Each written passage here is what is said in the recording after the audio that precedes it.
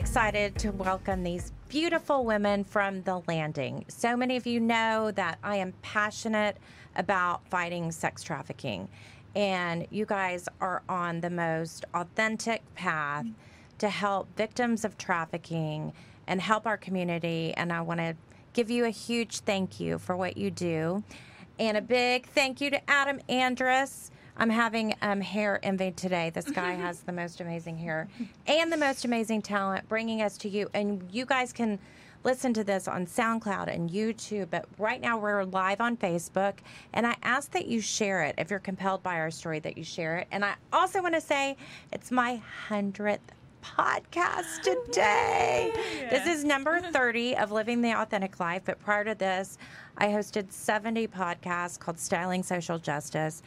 And I feel like we're continuing that mission of bringing the women of fashion, because I love fashion, into really feeling like we're making a difference in our community. And I've been diving so much into authenticity, into purpose. And in so much of the research I've done with purpose, it's to realize that a big part of our purpose is to also feel that we're helping other people. Mm-hmm. And you guys have you've had, Hillary, you have had a journey in the nonprofit world of helping people, and and then Kara, you came from Accenture in a corporate environment, but also did mission work. So each of you tell us a little bit about your journey and how you landed at The Landing. Yeah. I'll start. My name is Hillary Scherer, and so I grew up in Arkansas, actually, small town, middle of nowhere, pretty much. I moved to Texas because I got a job working for a summer camp called Camp Ozark, which is it's a wonderful sports and adventure camp for kids. So I worked. The Torn family. Yes, such a great family. Yes. Wonderful. So I grew up going to the camp. It's about 30 minutes away from my home in Arkansas, and so when I graduated from college, they said, "Come work for us." Moved to the big city of Houston, and I was like, oh my goodness, I know no one, I've never been to Houston, this is crazy, but jumped into it. And so worked there for 3 years. And then I just felt the Lord saying, all right, it's something new, time for something new. So didn't know what that was, had no idea what I wanted to do, what was even out there. So actually just God put the story of Abraham on my heart, of just go, leave what you know, leave your land, and trust that I will guide you wherever I want you to be next. So actually jumped into unemployment for a month, and just sat with the Lord and said, God, if you want me somewhere, you're going to lead me. I trust you. Open the door and I'll follow. And so during that month, actually, instead of watching Netflix and just kind of chilling and waiting, I said, you know what, I'm going to make a difference in this waiting period. So I started actually volunteering at The Landing, going every day, just doing whatever I could, whether that was sorting clothes or just working the front desk, little things that weren't even that big of a deal, but they were making a difference every day. And then at the end of that month, the executive director at the time and one of our co-founders, Natasha Paradeshi, she came to me and said, you know what, I see that you are passionate about this cause. Mm-hmm. You have been committed to this the whole month that you've been here, and we're looking to hire someone. Would you be willing to do marketing, communications, volunteer coordination? And I was just like floored in that moment of like, God, like this is my background. This is what I want to do. I had no idea this was out there. Like, you're bringing my passions and my skills together. Like, yes. And so I just jumped in. And so I've been at The Landing for over 4 years now. And it was totally God. He knew I would have had no idea that I could be a part of this without letting go and trusting him and just obeying him and giving it a chance. So that's how I got here. And I have been so blessed being able to serve and, again, just use my passion and my skills and abilities together to make a difference. And it has given so much back to me than what I could ever have given it. Wow. So in my research, I also identified this term called ikigai, and it's a Japanese term, and it says when you figure out what you love and what you're passionate about and what you're good at doing and what the world needs, and you can make the world better, and you can get paid for it, it's called ikigai, and that's exactly what you've done.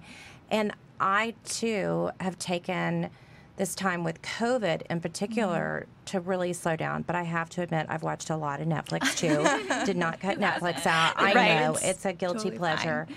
But also really been listening to God. So I love that because I feel sometimes we're on that hamster wheel and we can't stop enough to hear the message that he has. And I love that that's part of the journey with the landing is the spiritual journey. How did you come to the landing, Kara? Yeah. So my journey is a little different. One of the things I love is that all of our staff and volunteers just came to the landing through different paths, but the Lord brought us to the same place. So for me, I had more of a business background. I, after college, spent a year doing mission work overseas. And that's where I really first learned about human trafficking. I worked with some incredible ministries in India and in Thailand that were doing street outreach, or they were doing kind of early prevention efforts with at-risk youth. And I just saw how they were bringing light into these dark places. And it just planted something in me that I think the Lord years later used to bring me then to the landing. But I moved to Houston to work in consulting, and so I was there for a number of years. I just got involved with volunteering through different organizations. It was so eye-opening for me. I think like a lot of people, I thought of trafficking as international. You know, I thought of it on that scale, and I didn't realize it was happening here. And so then when I learned about, you know, Houston as kind of one of the big hot spots in the U.S. and the prevalence of it here, it really just moved me. And just, I think the Lord worked on my heart, and I was in a season where I was working a lot, and I think I was really reflecting on my purpose and thought, you know, I've got these gifts and these skills and background, and what if I applied it to something that really mattered? And at the same time, there was an opportunity to join the landing in kind of more of a business capacity. And so it's just been this incredible thing where I've been able to bring over that background and the things that I know how to do, but in a setting where we're able to help survivors and we're able to, you know, mobilize the community and kind of be a part of this movement. So it's really just a joy and a privilege that I've been able to come and join the landing. So amazing. Well, I love fashion, so I'm so blessed to be able to work in the fashion industry. But as I said, I also love movies, and I was talking about Netflix. So Pretty Woman kind of glorified being a prostitute, and it made it look like, and my favorite scene out of the whole movie was when they won't help her in the store, and she walks back in with all the bags, and she says, mistake, big mistake, because they didn't help her. So, but we have a road like that here in Houston, Texas, where people can drive up and down like he did and pick up a prostitute, and what people don't know is oftentimes those girls aren't prostitutes, they're prostituted, which is a different, and that is on Bissonnette between 59 and the Beltway, right oddly next to the most expensive car dealerships in Houston on that route right there. And you guys have a drop-in facility that helps kids. I mean, there's kids that are 13 and 14 years old that you service. Tell us a little bit about the reality of that, and that's not shown in the movie.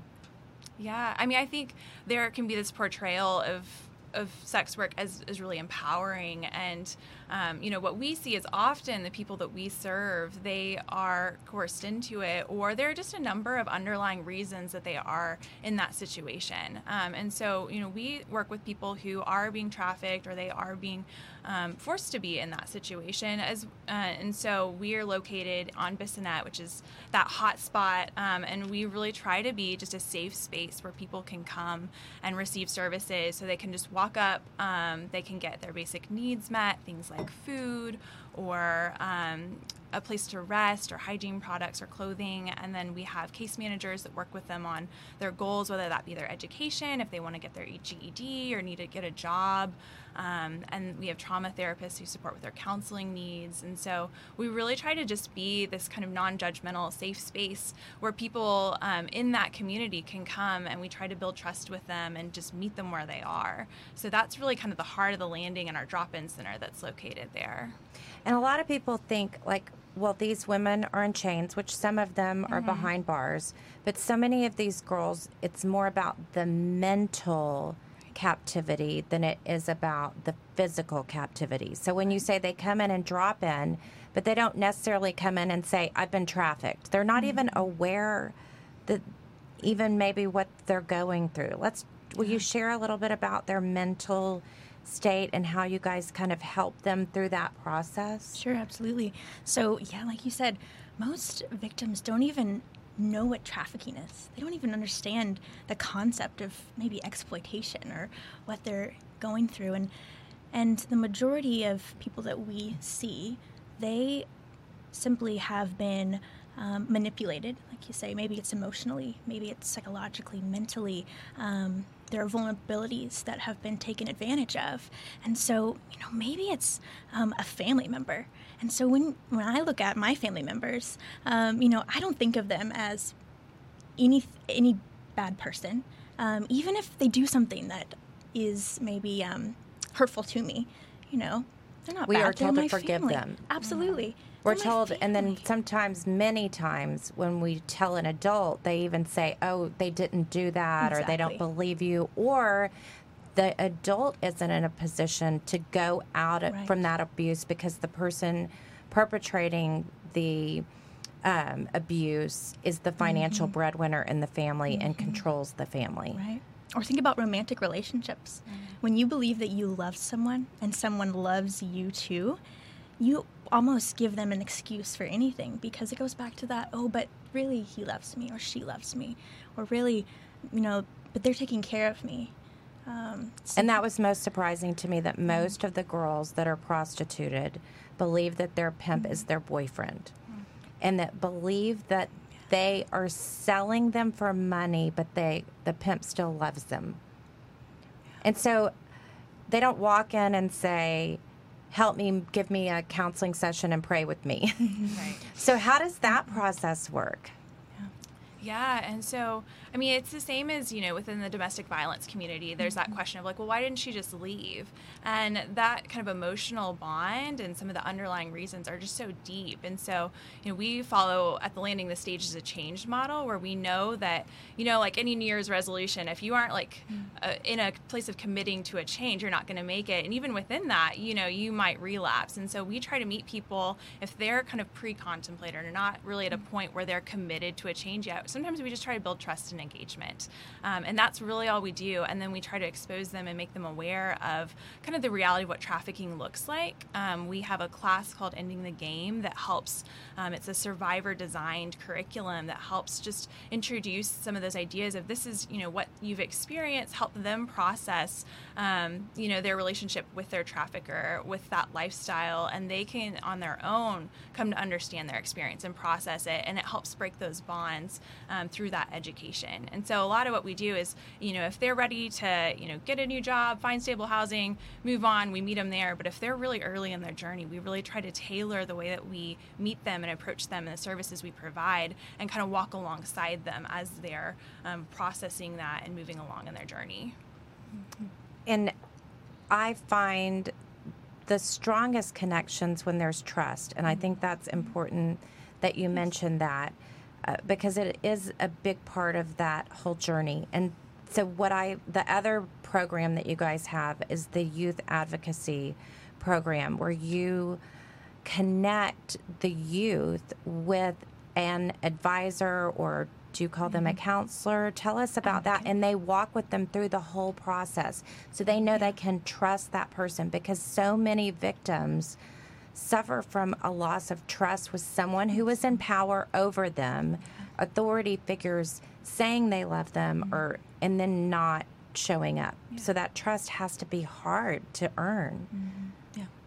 Yeah, so we started our youth advocacy program last year. We started as a drop-in center mostly for adults in that community, and then we found with a lot of the adults we served, they were first exploited when they were a minor and they were youth. And so there's just that need in Houston as law enforcement is increasing their identification of these young victims. They needed a safe person who could walk alongside them. And so our advocates are on a 24/7 on-call schedule. And so if they get a call day or night from law enforcement or healthcare or child protective services, they go out and they meet the kid wherever they are, just in that moment of crisis. And they're that person who can kind of be with them in the moment. And then from that, they build the relationship and they go to their appointments with them. They kind of advocate on their behalf. They really get to know the kid and their story and their needs and make sure that those things are being voiced with the other partners in that process, just so they have someone who kind of understands the journey that they're on and can help guide them through it. And so that's really our hope with our advocates. And, you know, a lot of it's helping them with resources, but a lot of it's just emotional support and being a listening ear and just being someone who's there for them and can be a friend outside of their family unit or, you know, counselors or anything else. It's just someone who's kind of in their corner and can be there with them and just listen to whatever they need to share. And another part of the research that I've done is finding out about blue zones. And this is kind of a stretch, but blue zones are places where people live to be 100 years old. So they looked at what values were in their life. And one of the most important things for these centenarians was having a community that supported them. And there were even places where you were born in an area of Japan and you were given this group of people. And I think sometimes we forget, even if our parents aren't perfect, my 13-year-old certainly would not pick me as Mom of the Year. But we forget that a lot of people in our community, like, you don't have to go to Thailand to do mission work. Like, right. There are people here who don't have a safety net, a group. I mean, there are groups like Big Brother, Big Sister that go and advocate for that. And oftentimes in domestic abuse, it's building that. So I think that's such a simple thing that we take for granted in our life, is that we even have a support system. And I also commend you, because a part of the journey that I wasn't thinking about was when there wasn't a court-appointed person or a person to go through the journey for them, they had to retell their story over and over. Right. And that's so traumatizing, and is part of the PTSD that they go through and part of all of that difficulty. So tell us a little bit about, if you are in the community and you want to advocate for someone, what are the ways? I mean, it could be as simple as just praying for them. You guys have an amazing program set up for prayer. Yeah, so I would say, first of all, would be maybe start with some awareness first. And if you're new to this, you know, there are different resources out there that are available. Yes. And your website. Absolutely. We have on our website, we have a 2-pager front and back thing with just some statistics, facts, TheLanding.org. That's correct, TheLanding.org. And so that's one way to start. We also have a class coming up that's free to the public, to the community. Anyone who wants to register on our website, again, you can jump in. And that's going to be a 1-hour class next Friday from 12 to 1. And we're just going to go through facts, figures. What does it look like here in Houston? So that might be a first step. And then once you kind of get maybe your foot in the door about awareness, we would love for you to come and pray with us if you're willing. We have a call on Mondays from 12 to 1, a Zoom call right now, of course. And so we have prayer requests on our website. Again, you can download a sheet that we update every month that has requests specifically for victims, for the landing, things that are going on in our community. And you can join that and pray with us from 12 to 1 on Mondays, or just by yourself.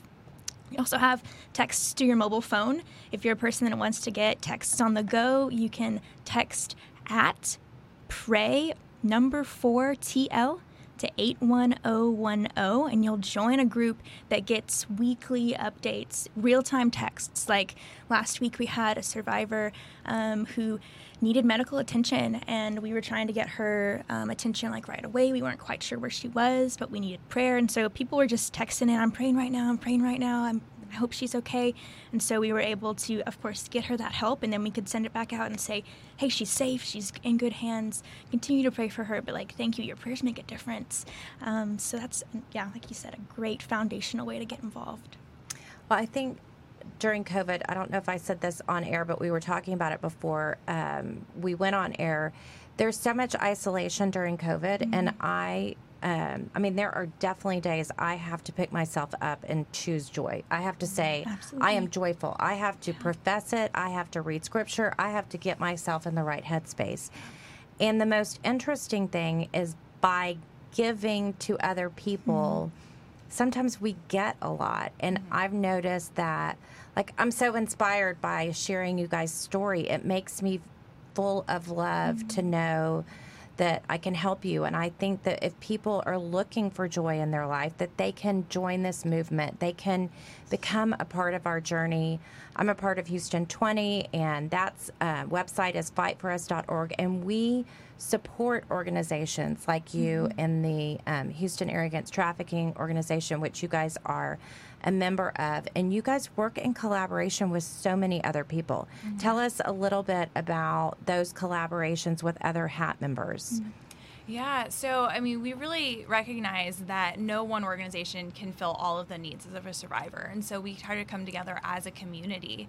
And so for us, we're located on Bissonnette. It just gives us kind of that point where we can meet people there, but they have certain needs where we might refer to other partners who are also anti-trafficking organizations and do incredible work and cover kind of different needs than we do, whether that be they need long-term residential care, or whether they need legal advocacy, or they need shelter, or whatever that might be. We partner with others. And then one of the things that's really great about Houston is we have just kind of at all levels, human trafficking is a priority. Through the state governor's office, we partner with them for our child advocacy and for a drop-in center. Through the city of Houston, Munal Davis has done an incredible job of coordinating this response across the city. And then with healthcare and law enforcement, we all try to come together and make sure that we're kind of learning from one another, and we're consistent in being able to, as victims are identified in different settings, they're getting connected to services, and I think that is really important, and it's the best way to meet the needs of the survivors in our community. Well, I was reading the other day about Amber Alerts and saw that Rick Perry was the one that instigated that. And I found this statistic interesting in regards to Amber Alerts. It says sometimes some runaway groups estimate that 1 in 3 young people are solicited for sex within 48 hours of running away.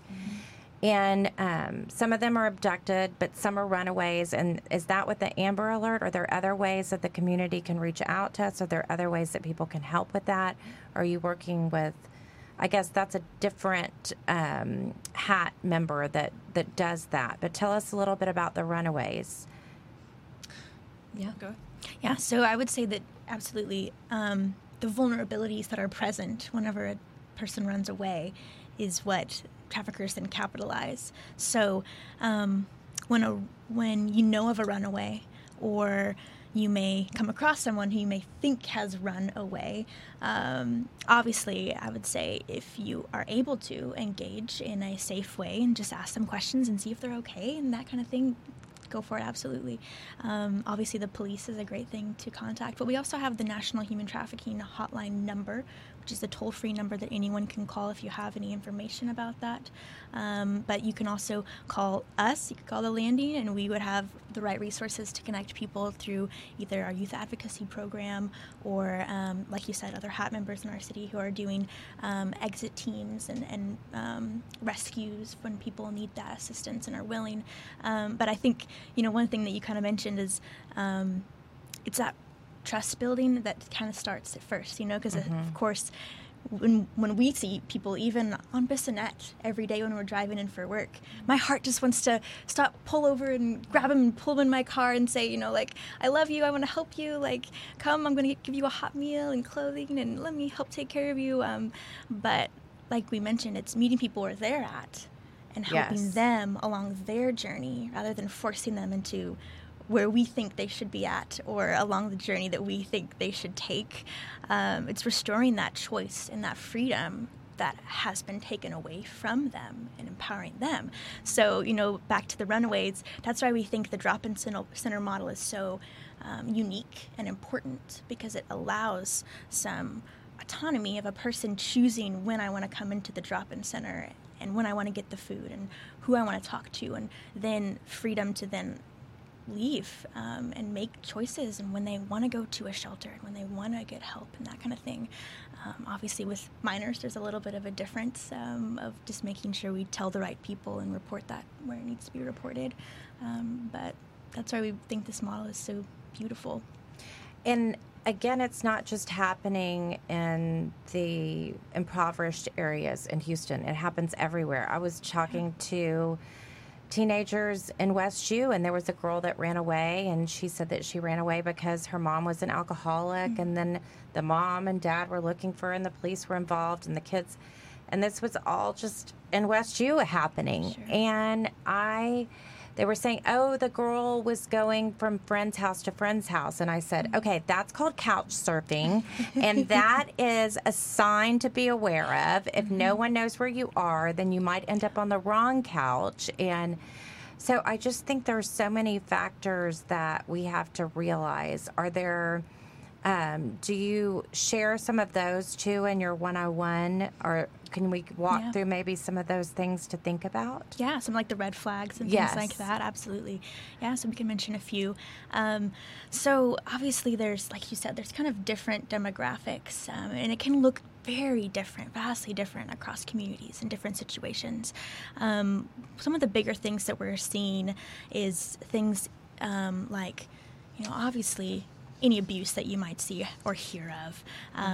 We see things like bruises and tattoos, but even more, I think, menacing is social media and the internet, because that's the things that you can't see necessarily. So it's when usually teenagers or kids are being approached by people online, and so it's new friends that maybe parents aren't aware of that kids are meeting online. And so and even like through gaming systems, I think of our young boys and girls who are playing these video games on the internet, and they're meeting people online. So those kinds of things, I think, are red flags that specifically parents need to be having conversations about their children about, hey, what apps are you on that are cool? I have no idea what cool apps are right now. I just want to learn.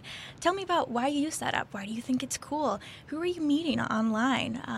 Those kinds of conversations, so that we can understand who our kids are, where they're going, who they're meeting, why, what's their motive behind all these things, because those are some of the red flags that we see that are leading toward the grooming process beginning in those young kids' lives.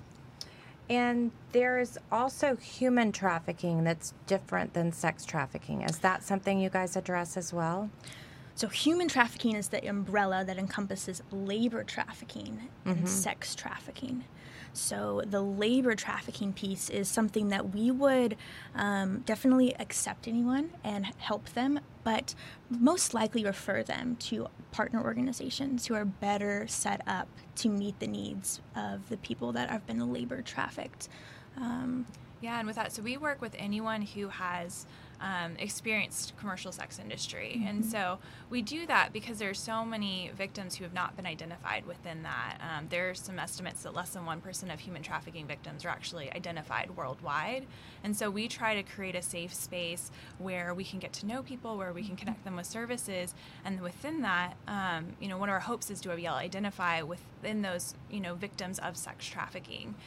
But we know that anyone who's in that space, they're just inherently difficult things. I mean, it can be they can experience a lot of violence. Like a lot of times they're just, root causes of, childhood abuse and trauma, and just a lot of constrained choices that lead people into this situation. So we just try to be a safe place for anyone who's experienced the commercial sex industry. And if people wanted you to come out and speak, do you go and speak to NCL chapters or to churches or different organizations? We will speak to anyone and everyone. Yes. We have a form on our website that you can go to, again, thelanding.org, and you can request a presentation, whether that's, during these days, we'll do Zoom presentations or in person. I went and spoke to a nursing home, or like a retirement home, of people that were just passionate about taking care of their grandchildren. They said, I hear this is happening. We want to know more. And so we will go anywhere and everywhere. Absolutely. Please reach out if you want us to present. We would love to share. And it's Human Trafficking Awareness Month, and your 5th birthday. Yes. So are there special things? You're doing the one-on-one training, but you're also having a birthday party this year. Yes. Yeah, we're really excited. So we as of last Monday, we opened our doors 5 years ago on Bissonnette, and we just wanted to celebrate with the community. So we're going to have an event in April to be able to have tours of the landing for anyone who wants to come and see our center. Then we're also going to have a rooftop party that's socially distanced and outdoors, but a way to just kind of gather together and celebrate all the things that have happened through the landing. And do you find that after survivors have gone through your program that part of the journey is that they're coming back and wanting to help others? Because I've really seen that and been so fascinated by that, being willing to help and give back. Yeah, absolutely. So we, I would say, really our program never ends, technically. You know, once a survivor has entered our family at the landing, they can be a part of it for their entire life. When they come to a place where they're at a place of independence and stability and they're ready to kind of transition away from our more intensive programming, yeah, absolutely. We have them come back. They can speak at our support groups, and we've had a couple of those survivors come back and be leaders in that community that we are hopefully fostering at the landing. And it is just a beautiful thing because there's a relatable factor there that, you know, I could never bring, and just a beautiful picture of that group. And I also heard it said that most, not all women who are prostituted are strippers, but most girls who are exotic dancers or strippers are also prostituted. And I think that that is interesting because a lot of people have this impression that these women are making big money and they're loving the lifestyle and it's a great journey. And so men shouldn't feel bad, men and women shouldn't feel bad about giving to that industry or being a part of it. Can you talk a little bit about your perspective on that? Because it was really eye-opening to think of it in this way. And so even if you don't have girls, there's ways that you could change the mindset, because a big part of the reason there is trafficking is demand. Absolutely. People want it and pay for it. Yeah, absolutely. So I would say absolutely. We have multiple survivors that we have worked with that have been in and even currently are in the stripping, pornography, those kind of industries. I remember one of our case managers actually even told me that there was one survivor that particularly stuck out in her mind that said, you know, I have been both working in a club and working on the street of Bissonnette, and I would take the street over the club. And that just kind of woke me up, kind of like what you were saying. I would think maybe the club is safer, or they're protected, or they're given good salaries, and they're given breaks, or whatever it is. Yeah. So, and I can't, you know, claim that for everyone, but for her particular situation, that was her perspective and her opinion, and that just struck me. And I absolutely agree that there is a vulnerability that is being exploited, and there are factors within the pornography, within stripping and clubs, that helps feed into the demand for trafficking. And that, you know, how many of those videos online of women, they're trafficked women. They are not choosing to be there. I wonder how many women on that stage, you know, there's some kind of something that brought them to that place. And if they had the option and ability to be somewhere else, would they? I can't answer that question for everybody, but it makes me question and wonder. And I definitely believe that men in our community have a responsibility to play in helping push back on the demand and disrupt that demand in the anti-trafficking industry. Yeah, I think, to your point, there are really 3 parties involved in sex trafficking. And so we work with the victims at the Landing. And I know you've had Jonna Stallings on previously, and she really works on prosecuting the traffickers. And then there are others, like formerly Love People Not Pixels. I think Disrupt Demand is their new branding. Yes, they just launched their new name I was trying to remember Big it. shout out to them. Exciting, right? But, Disrupt that's really demand. their focus, is addressing the demand portion. And all of those are so important. And absolutely, if you are passionate about fighting sex trafficking, there's supporting the victims, but there's also looking at what's driving the demand for that in the first place. So I think that's so important to look at all aspects of it. It is. And I remember when my daughter says I never know the name, so I won't know. Like the woman who was like the number 1 song in the country was about getting paid for sex or your sexuality. Who was it?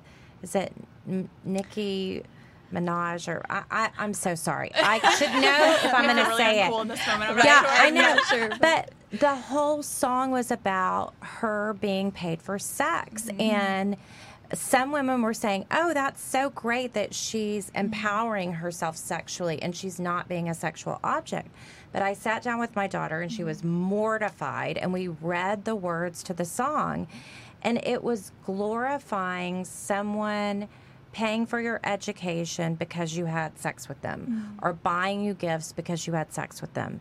And I think that as long as we, again, it's these movies that glorify it, it's this music that glorifies it, and we have to be aware of that with our kids and the way we message to them. And I am in a different place in my journey right now, so I'm listening to KSBJ in the car, and I know that's not normal, and everybody's not going to do that. But we are really active with our daughter, and we've said, if you're going to be posting on TikTok, you have to make sure that the words in that song are also not going to come back and haunt you, that it's not sexually explicit, that it's not because it's also not healthy for her to hear that repeatedly, because you get numbed by it. Absolutely. And that's a big part of this pornography thing is spiritually we can say it's bad, but if we're not supposed to judge other people. But the other thing is we can say you are being numb to this by seeing this sexuality over and over and over repeated to you. You're saying it's okay. And that's what so many of these women who are prostituted have been through. And unfortunately, our foster care system is broken. And many survivors I've talked to have been victims of the foster care system. And I don't even pretend to know how to overhaul that. But if this person you trust was doing this to you, and then you're getting paid to do it, well, you're like, well, this person didn't give me anything and I'm getting paid for it. I might as well take the money. And it's even more about just the way we raise women to believe they're worth more. And there's a lot to just that basic core value that if we share that with the community, then that, or just within our families, that we're worth more than sexualizing ourselves. Can you share a little bit about that? Yeah. Completely agree with you. And I think, I think about the women and even the men that walk into the Landing, and that is something that we are trying to almost restore and instill, is the belief that you are valued, you are worthy of the love that you have not experienced in your life.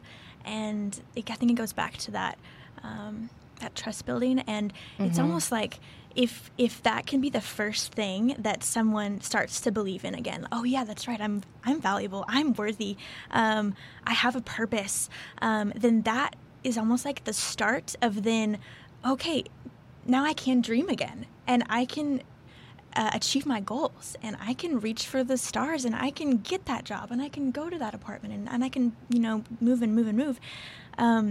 But it's really, that core thing that's the first step of really realizing I'm not a throwaway. I'm not just the person that no one cares about, but I do have purpose in this life.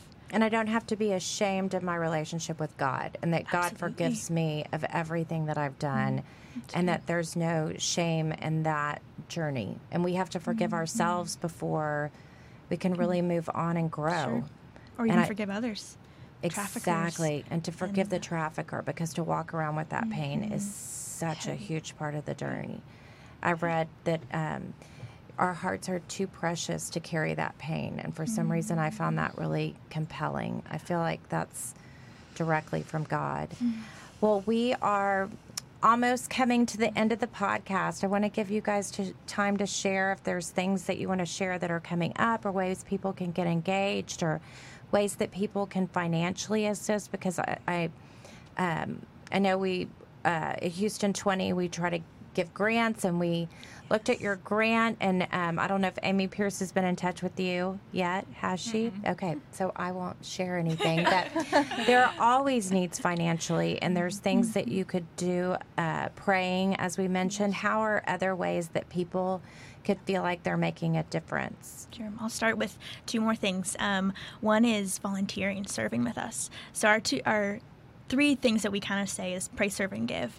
And so obviously we talked about the praying, and so service. We have a volunteer orientation coming up. It's going to be on Zoom, but it's in early February. So that also is on our website. So people can sign up if they're interested in getting involved and working in different areas, like whether that's coming to the drop-in center and actually working there, doing donation sortings, answering the door and the phone, and just being a welcoming presence for survivors, whether that's going on street outreach with us and trying to connect with the individuals in that Bissonnet area, whether it's helping with transportation when someone needs a ride to a job interview or a court appointment or a medical appointment. And there are other ways to get involved too. But if you're interested in that, jump on and get involved. We also have a list on our website where you can fill a need. We always have things that we need at the drop-in center and for our youth advocacy program. So whether that's, clean underwear and bras and socks, whether that's food, snacks for our program. We have a whole list of needs on there, so you can go on thelanding.org again and see that list of needs. We have an Amazon list, so you can easily just, one click. Amazon's made it so easy nowadays, and just get that shipped directly to us. So if you're someone who wants to, get your kids involved, you could gather some things together, maybe create little sacks or bags or write notes or something like that, and bring those to the drop-in center or have them shipped to us, and we would love, and those would make a big difference, even in small little ways. I love that. Yeah. And I would say with that, we were talking earlier, but if you have a Bible study or in your workplace, a group that would like to learn more about this, we're more than happy to give awareness presentations and help your group get involved and plan service projects or different things. And so that's another great way to just get the word out in your community where you have influence, or, like you're doing with your podcast. Just use where you are. And then, as you alluded, we're a nonprofit, so we always need financial support as well. So you can give through our website to support our mission at thelanding.org. Wonderful.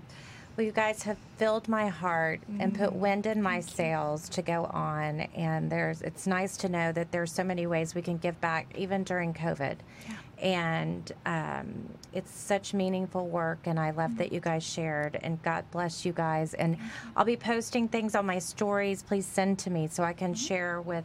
So many people are reaching out and asking me what they can do, and I think it's great to have next steps. Well, guys, have a great week. This was the perfect 100th podcast from me. So thank you so much for sharing. And you guys have a great week, and we'll see you next